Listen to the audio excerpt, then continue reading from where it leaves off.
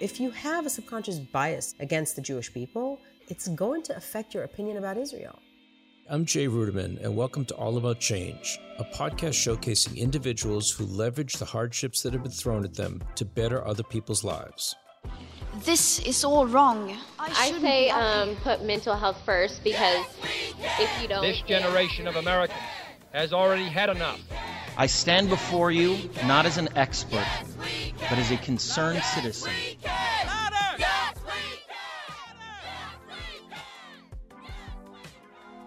And today on our show, Noa Tishby.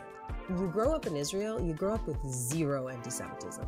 Like you're the majority. Like you grow up with zero anti-Semitism, you learn all about the Holocaust, and you literally kind of like conclude that humanity must have moved on from this insanity. Noa Tishby is an actress, author, producer, and activist. Raised in a secular family in Israel, she really wasn't exposed to anti-Semitism.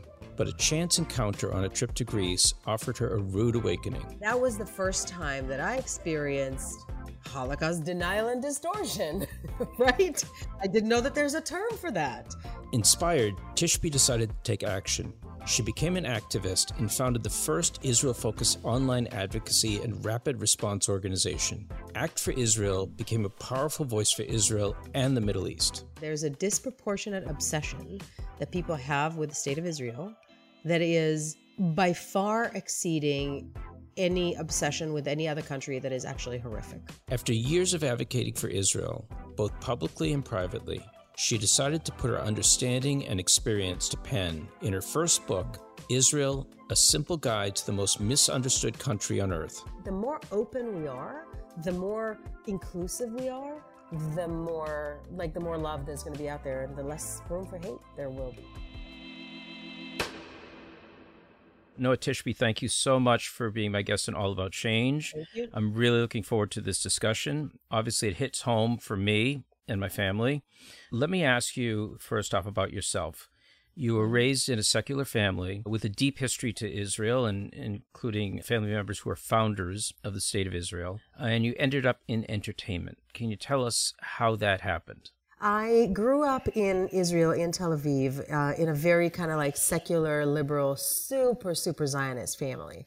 And it was one of those things that was in the backdrop of my life my entire time, but I didn't actually give it that much attention, honestly. It was kind of like the water I swam in. My grandmother was one of the founders of the first kibbutz in Israel, and therefore the first kibbutz in the world, Ganya, Aleph. My great-grandfather moved to Jerusalem in 1922 to start the Ministry of Industry and Trade. So he brought into Jerusalem, into the old yeshuv, like a lot of the industry, who was a huge proponent of there's never going to be a Jewish state without Jewish industry.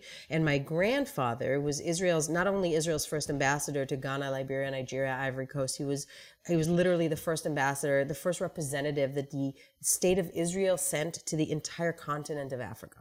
It was in 1956, before Ghana became Ghana, when it was still Gold Coast. So it was one of those things that was just like, these were the stories in the household. This is how I was raised. This is how I was brought up. And I didn't see it as anything unique at all. And I went into the entertainment industry and did really well. I went in as a child actor, basically in musicals as a teen, and did really well, and was like, to me, this was who I was, right? I was like a liberal person of the world, actor and singer and all of that. And it wasn't until I moved to America and started experiencing anti-Semitism and anti-Israel and anti-Zionist sentiments that as my mom says, my DNA kicked in and I just couldn't shut up. So I knew that this is the most important thing that I can do, fighting against anti-Semitism, fighting for the Jewish people, and fighting for the state of Israel. Like, everything that I've done up until now prepared me for this. And 2 years ago, my book came out. It's called Israel, A Simple Guide to the Most Misunderstood Country on Earth. It's basically a simple explainer when people don't know anything about Israel or know a lot about it and want to kind of refresh themselves. It's the first book of its kind to make the story of Israel easy to understand. You've spoken about that when you were living in Israel, you didn't think that there was such a thing as anti-Semitism, that it was gone, that maybe it went out with the Holocaust. Yeah. You grow up in Israel, you grow up with zero anti-Semitism. Like you're the majority. Like you grow up with zero anti-Semitism, you learn all about the Holocaust, and you literally kind of like conclude that humanity must have moved on from this insanity, this mental illness called anti-Semitism. The first incident that I had was I was 17 years old and I was on a boat on my way in Greece, on my way from Athens to this island called Ios. And there was a very kind of like cute young guy who started chatting me up, and we were like talking and walking on the deck at midnight in this beautiful Mediterranean August moon. And we started talking, and he says to me, he asked me, where am I from? I said, from Israel. I said, where are you from? He said, Germany. And I saw his face change. And he kind of became, when he heard I'm from Israel, he kind of went quiet and went a little weird. And I'm trying to lighten things up. And I'm like, oh, are you being weird about our nation's past? Because I was like, we've been through so much and we've learned so much from it, and like look at how beautifully we've moved on and learned from what had happened to make sure that it doesn't happen again. And the guy looks me straight in the eye and he goes, well, it's not 100% certain that it actually happened. There are a lot of books that say that it didn't, and even if it did, you guys took all the money that we gave you and you used it for your wars. Wow. And that was the first time that I experienced Holocaust denial and distortion, right? I didn't know that there's a term for that. I was blown away. And remember, I'm 17 years old. I'm like just finished 11th grade. I have no idea how to respond to this. I just look at him like kind of shocked, and I just walked away, extract myself. I went to my girlfriend and I'm like, this is insane. What is that? Again, not even knowing what this was.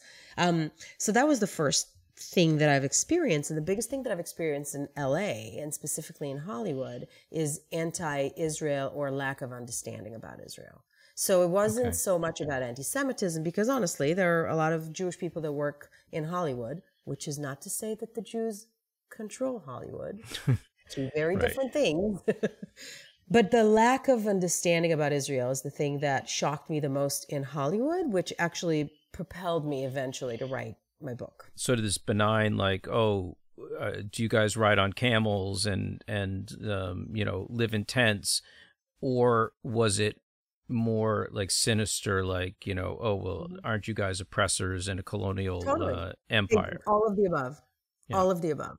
All of the above. Like, oh, how come you don't have an accent? Oh, how come you're modern and not wearing a headgear? Oh, you guys are so horrible to the blah, blah, blah. And like, every single trope, misunderstanding, every single one. When it comes to Israel, every single one. And the thing that shocked me the most was, again, the reason that I wanted to write this book is because of the difference between like how little people knew about Israel and the strong opinions that they had about it. Right. You don't have to know anything about, like, I don't know anything about the Bali, right? Or Denmark governance system, right?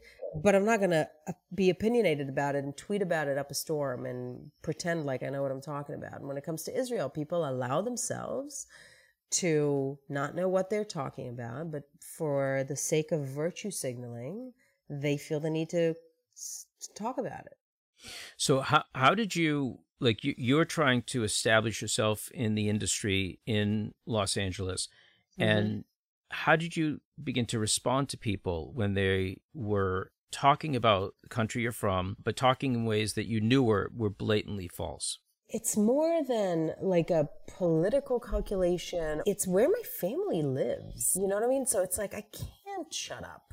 I can't just let it slide. Oh, people have this misconception about Israel and they're saying these, anti-Zionist tropes, and I'm just going to let it go. I can't let it go. So I would find myself drawing maps on napkins at restaurants and getting into heated arguments with like people who are just like blatant anti-Zionists and say that they're not anti-Semitic. And I would just find myself, my Israeli attitude would take over my American attitude, and I'd be like slightly... There was one situation with one specific friend who's not a friend anymore. And when the book was coming out and I was giving interviews and I said anti-Zionism is anti-Semitism, he texted me and he said, if you're going to continue saying that, you're not going to be able to have me in your life anymore. And there was one specific heated discussion that we had in Utah. And he was talking about, it's a little vignette story that didn't make it to the book at the end. He was talking about, he just came back from the Dakotas and he planted himself with the tribes there that were fighting the pipeline, the oil pipeline. And he was talking about indigenous rights, right? Indigenous people's rights. And being very passionate about helping Native Americans, which I'm all for, and being extraordinarily passionate about this and like, you know, talking crap about colonialism and, you know, whatever, just like talking up indigenous people's rights. And I just basically came up to him and I was like, babe, by the same token, I was like, how do you define indigenuity? What's your definition? And he's like, well, anybody that has history or like written or oral to a place, you know. And I'm like, how many years are we talking about? Like 200, 500 years, 1,000, 2,000? How many years are we looking at? And he's like, well, as long as history, you know, for as long as we, you know, whatever, we can look back. And I just looked at him and I was like, then by the same token, who are the indigenous people of the land of Israel? Right. And I think that most Israelis are in favor of having Palestinian autonomy and a Palestinian state. If there would have been a sense within Israeli people that there's a partner for a state and we're not going to get Hamas instead of the PA, then no question this would have been solved by now. The problem is that the precedent had shown that up until now it hasn't worked, but we're holding hopes high. So let me bring it, very, concentrated about anti-Semitism. Anti-Semitism has been around as long as Jews have been around. So it's the oldest form of hate and discrimination that's still being practiced today. Right. How does anti-Semitism, which has always been with the Jewish people, and by the way, is not a Jewish problem, but is a non-Jewish problem, but how does that get transferred into anti-Zionism?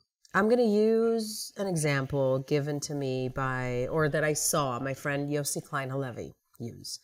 Yossi Klein Halevi said in one of his talks, he said that throughout history, the Jew, quote unquote, right, the Jew, was always used in order to describe whatever it is that's most loathsome in a society at any given moment. So in the early days of Christianity, the Jew was the Christ killer. Later on in the Nazism, the Jew was the race polluter. In the days of communism, the Jew was the capitalist pig or the communist, depends on who you're asking, right? So it was the Jew that was always like, whatever's bad in the world, who is it? It's the Jew. So it's like a changing kind of definition throughout history, but it's always pinged on the Jew. In recent years, what are the worst things to be in a polite society these days? It is to be racist, to be colonialist, and to be an apartheidist. And lo and behold, who is to blame for all these horrific traits, if not the Jewish state? The Jewish state became like the Jew of the world, and people don't understand that they're pegging on to Israel the same tropes that have been pegged on Jews for generations. So it's either a new trope, like, being a racist nowadays, it's the worst thing. And like, oh, Zionists are racists, right?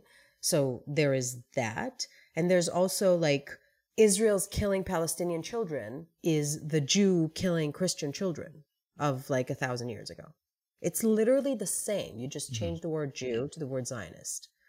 And it's the same. A lot of people actually believe that, and they don't see that they have conflated these two things. We've all kind of seen our subconscious biases, right? We all know that we carry them and we have them about like the other, whatever the other is, we have them, whether it's, any kind of other ethnicity. We have kind of like an immediate response to what we think about that ethnicity. And people have the same subconscious bias when it comes to the Jewish people. They think that the Jews have, it's Jewish power and Jewish control Hollywood, and the banks and the money and the blah, blah, blah, blah, right? So if you have a subconscious bias against the Jewish people, it's going to affect your opinion about Israel, whether you know it or not, whether you acknowledge it or not. I want to take you back to the start of the explosion of social media. And if you could just tell your experience of how that propelled you into really being the activist that you are today. So that was another pivotal moment in my activism. Social media was just starting. So Twitter was just starting, and it was like the night, and I was about to go to bed, and I kind of like went on Twitter for a second and on my desktop and browsing Twitter, and I suddenly saw that the word Israel was trending, in like the Turkish language. So I'm like, this can't be good. Right. What is happening here? So I read through this and I saw that there was an attempt at the time.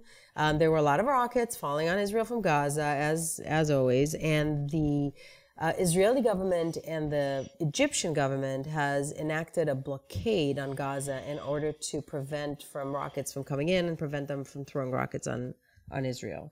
And there was a Turkish flotilla, a bunch of boats that were leaving a port in Turkey to break the blockade in Gaza. The Israeli government tried to stop them and asked them to. They were essentially saying that they're bringing goods into Gaza. The Israeli government said, it's fine, there's still goods going into Gaza. Like, we're not starving Gaza. We're just basically trying to prevent rockets from going in and out, and like cement and stuff like that. So we're checking everything that's going in because they're building like attack tunnels and throwing rockets at us.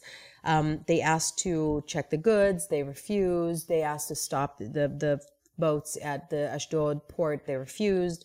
After a few attempts, they asked the boats to stop on the way. The boats didn't stop, and the Israeli Marine Commando boarded these boats. And they were greeted by PKK terrorists, basically, that are connected to Hamas, that attacked the soldiers with iron rods, and there was like and try to take their guns and all of that. So they didn't come to like, chill out. They came to fight. And 9 activists or terrorists were killed at the time. The 10th one was killed later. But what was coming out on Twitter was that Israel just kind of out of the blue boarded the Love Boat and started shooting people indiscriminatorily, right? And I'm looking at it and I'm like, whoa, this can't be the truth. This can't be what happened. And I'm realizing that a story was emerging about how Israel's killing people for no reason, and it's catching on fire on social media. And that's when I realized that Israel's completely exposed when it comes to this new realm. And that's where I found another group of activists like me online. And we formed the first online advocacy and rapid response organization dedicated to Israel and pro-Israel truths, basically. And we started briefing NGOs and Jewish organizations and the IDF and the people in the government, and had a bunch of meetings with a bunch of public officials and gave them all the stats, which at the time were shocking to them. Recent research have found that between 73.6 and 84% of online anti-Semitism takes the form of anti-Israel hatred. The accusation that Israel is a bloodthirsty, genocidal state that must be destroyed are not just wrong and misguided. They are the modern-day blood libel, and we need to fight them accordingly. Why do you think that people who have very little knowledge about the conflict between Israel or the Jews and Arabs in the Middle East, why are they so vehement in their opinions when their knowledge base is so minimal? Again, Israel became some sort of a virtue signaling. And to me, this is so frustrating because there's so many things that activists can do with their power that would actually help the Palestinian people and help the Israelis and Palestinians reach a peace agreement. None of these things have to do with bashing Israel. And that's all that it is. It's like, I'm going to virtue signal that I'm the greatest person in the world, and how I'm going to do this is just by tweeting against Israel. And again, differentiating between criticizing Israeli government policies or politicians or whatever, which I know how to do very well as well, to denying Israel's right to exist, demonizing Israel, double standard about Israel, and everything that kind of like sends you into like the anti-Semitic realms without knowing it. I think it's very funny that here, like in America, we may not like our political leadership, whether it be Trump or Biden or whoever it might be, but you don't hear many Americans saying, oh, well, because of this leadership, I don't identify with the country. And also, I've never heard anyone say, like, for example, I live in Massachusetts. I've never heard anyone say, I should give up my house and move out of here because back before even the British came to America, this was Native American land, and I should leave here. So people who are very quick to say, I think the Jews are colonialists. I think Israel is a colonial, entity, which it's not. But they're saying especially, we can talk about the BDS movement and people like saying, from the river to the sea. BDS stands for Boycott, Divestment and Sanctions, and it is a movement that tries to isolate Israel from the international community by encouraging consumer boycotts of Israeli goods, sanctions by governments, and divestment by institutions in the West to basically pull their money out of Israel, not do business with Israel. No one's saying from the Atlantic to the Pacific, we have to get out of here. Everyone, every American who's not a Native American. You don't hear that. Sure. So why Israel? That's the double standard that we're talking about. That's exactly it. There's a disproportionate obsession that people have with the state of Israel that is by far exceeding any obsession with any other country that is actually horrific. And that disproportionate obsession is rooted in anti-Semitic attitudes that could be subconscious for people as well. On the face of it, these tactics are a legitimate way to conduct non-violent, legal, political campaigns. And they have a long tradition in not just left-wing politics of using boycotts to try and affect change in foreign governments. But as with everything in life, things are a little bit more complicated if you look beneath the surface. Once you start to look at who are the organisations behind this BDS strategy, who are the leaders of the movements, what do they say about Israel, what do they actually want, what you find more often than not is that there is an overarching political vision that doesn't include Israel's existence in the future. BDS, the organizers, the heads of the movement, they don't hide the fact that they tried to dismantle Israel. So they say this, there are videos online of the founder of BDS that's saying flat out, like, yes, we don't want a Jewish state in any parts of the land. So they want to dismantle a democratic Jewish state, okay? But that's not what they say on campus. So when they go to campus, they put a very sweet little table up and they start talking about freedom and justice. They don't talk about the fact that they want to dismantle a democracy. And obviously, if they would sit down at this tabling event in a college and say, let's dismantle the single Jewish democracy in the world, they're not going to be as popular. So they are able to bring into the fold groups, people, and organizations that don't really understand what it is that they are supporting. Most of people, for them to carry out acts of mass violence, they need an ideology. They're not psychopaths, only few humans are. So for people to be violent, to carry out a genocide, they need to believe that what they're about to do is good. And there is no greater good in this world than the eradication of evil. If you create an intellectual mindset that says Israel, Zionism, Star of David equals evil, you are basically creating a global invitation to mass violence. You are saying, look, there's an evil out there. Do whatever you can, by whatever means necessary, to eradicate this evil. Zionism is the stumbling block, is the thing that stands between the world and utopia. If only we didn't have Zionism. It's about an image, creating an image where there is a world without Israel. And then we can say, isn't it a much nicer world? Look at the UN, look at FIFA. Wouldn't they be so much nicer without Israel? And this is why this movement is so dangerous. It is a non-violent movement for an extremely violent purpose. A big part of that is that they were able to infiltrate social justice organizations and use intersectionality in order to basically lie their ways into it and create a very powerful and painful rift between the Jewish and the Black community that have never existed before. The Jewish people that have stood by the Black community and vice versa for decades, and in recent years, there's a rift. We are working very hard to undo that. It was created in order to divide us because, who's winning when the Blacks and the Jews are divided? But the white oppressors that they're trying to, those win. And hopefully we'll be able to realign because it's crucial that we do that. For critics who will say to you or to others that anti-Semitism is being overused, that every time someone says something about Israel, they're accused of being anti-Semitic. It's crap. It's like complaining about, after Me Too, complaining about, I can't give a compliment to a woman. Yes, you can. We know the context. We understand. On the other hand, if somebody says, you know what, I don't like this Israeli government policy or that Israeli government policy, nobody's going to attack him and say that he's anti-Semitic. So we know the difference. We're smarter than that. We know the difference. And we know that when there's like an anti-Israel or a BDS organization that is quote unquote just criticizing Israeli government, we know where you're coming from. We know that you're anti-Semitic. We know that you want to dismantle the state of Israel. And if you want to dismantle the state of Israel, that's an anti-Semitic thing to do. I myself have recently criticized one specific proposed policy of the Israeli government. Nobody is going to accuse me of anti-Semitism or anti-Zionism. Right, exactly. For those listeners, what advice would you give them to combat anti-Semitism? Both Jewish and non-Jewish. What should they be doing in real time today? That's a great question as well. So I think that for the non-Jewish community, it's important to reach out, be an ally.